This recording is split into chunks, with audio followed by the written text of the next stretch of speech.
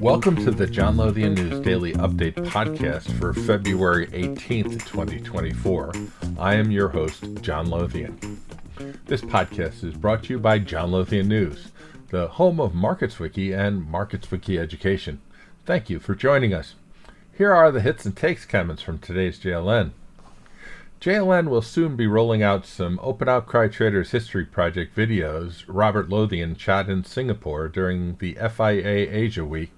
We also have an interview with Rama Pillay that we are putting the finishing touches on that was shot in Singapore too.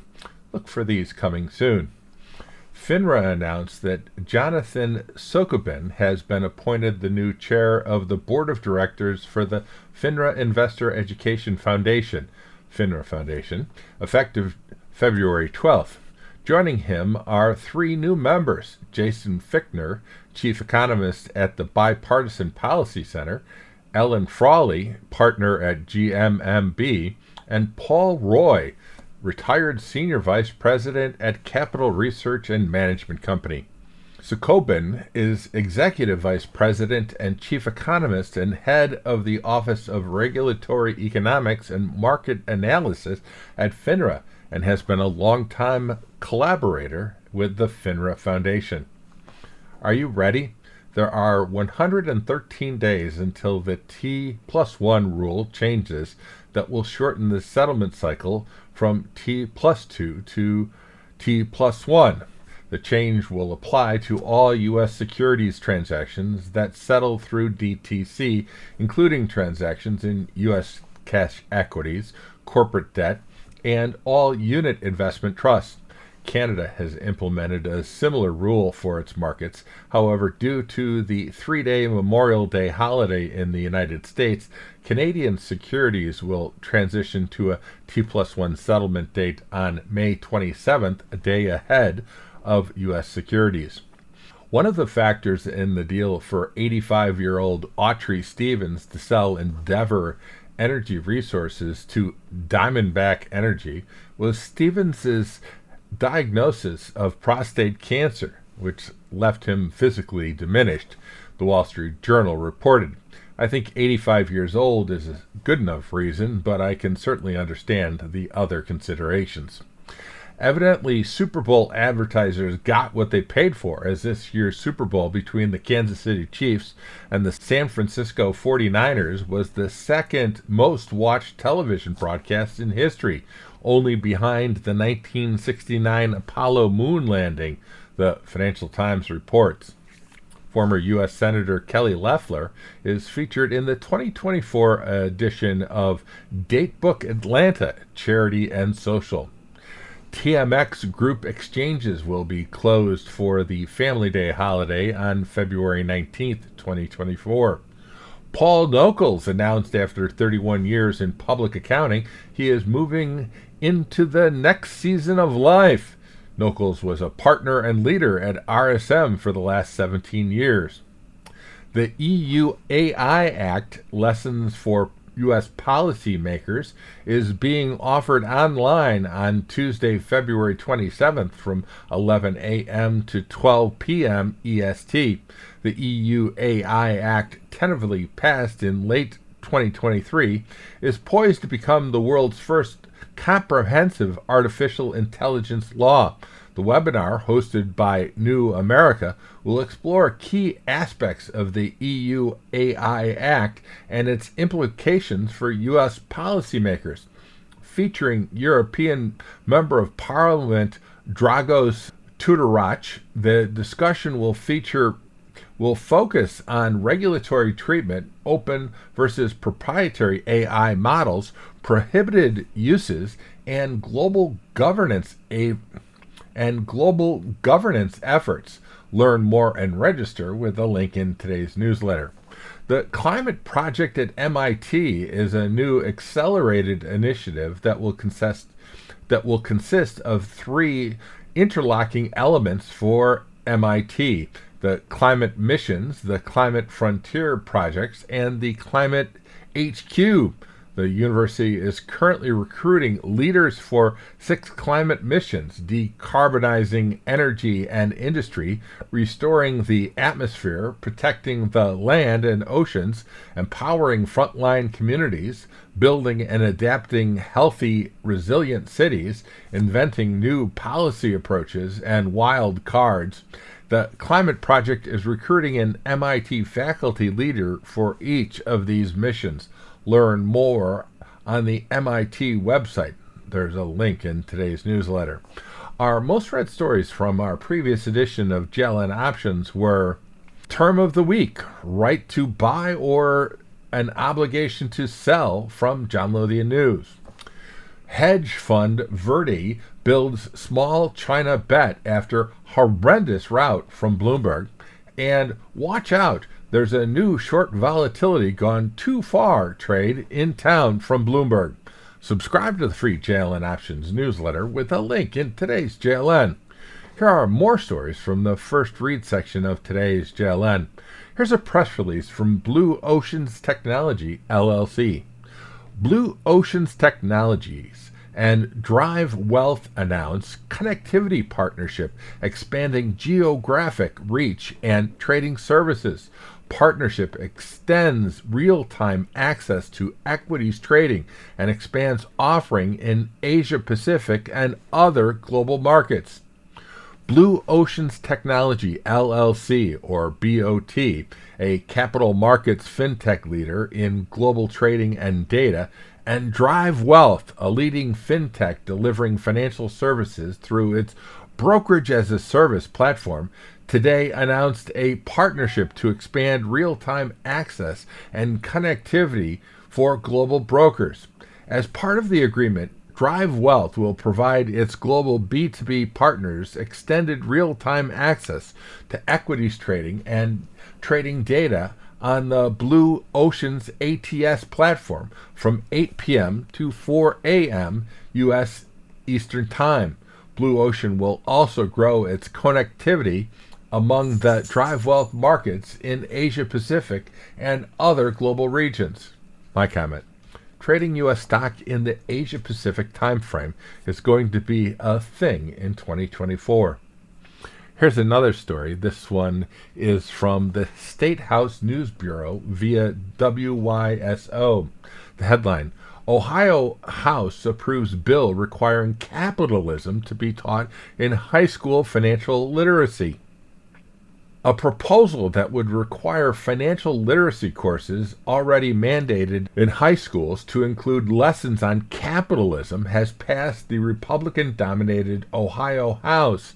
The bill tweaks a law passed in 2021 that requires high school students to take a financial literacy course either as an elective or in the place of a half credit of math.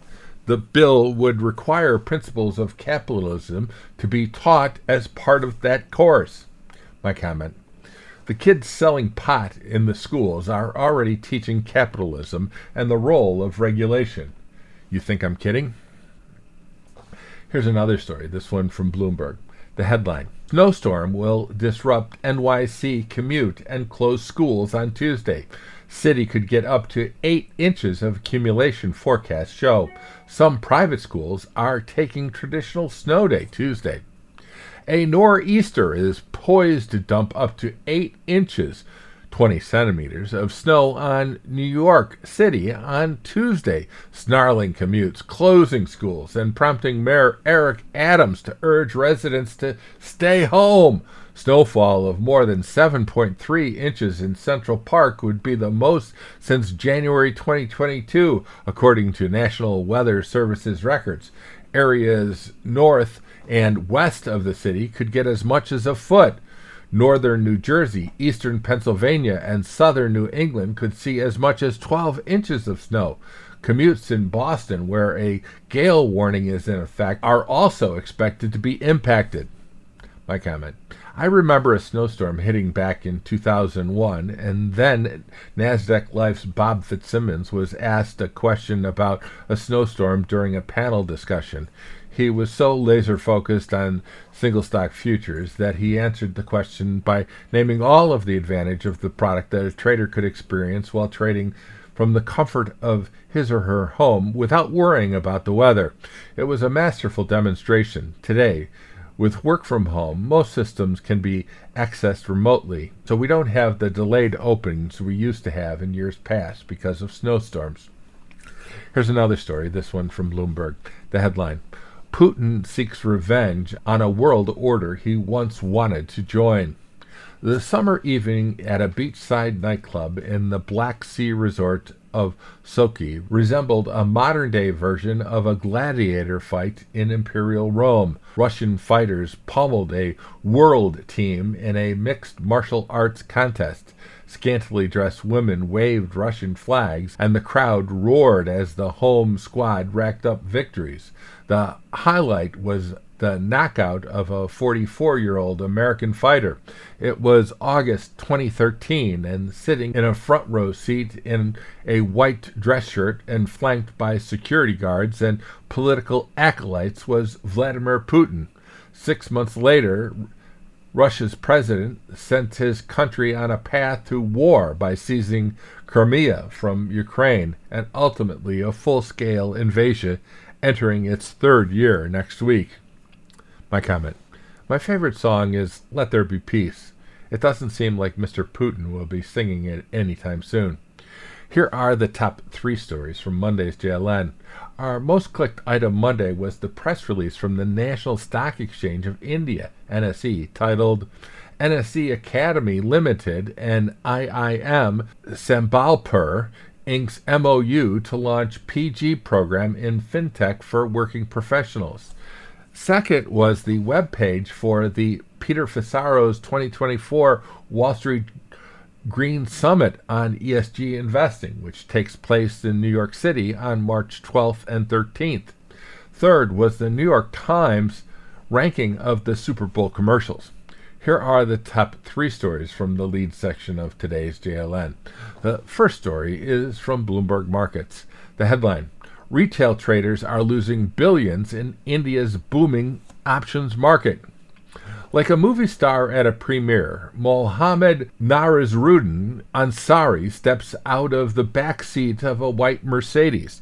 Flanked by a phalanx of black-clad bodyguards, he strides into the lobby of a luxury hotel and takes center stage in a ballroom as indoor fireworks machines spew fountains of sparks.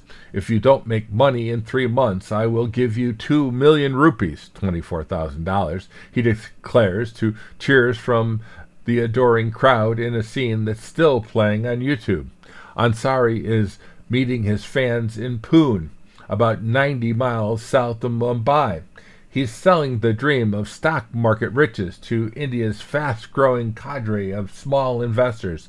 With 500,000 social media followers, he's pushing an especially risky strategy, trading stock options, often as all-or-nothing bets on future share prices.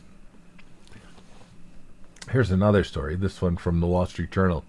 The headline, America's ESG hiring boom is starting to cool. Companies have slowed hiring on environmental, social, and corporate governance positions as they focus on cost-cutting and higher investment returns. U.S. companies are hiring fewer people for roles related to environmental, social, and corporate governance issues as finance executives assess costs and seek faster returns on investment. ESG job departures outpaced arrivals for half the months of last year, marking the reversal of a multi-year trend. Companies had 3,071 ESG departures compared to 2,897 arrivals in December 2023, according to employment data provider Live Data Technologies, which reviewed more than 360,000 current and former ESG professionals at U.S. companies.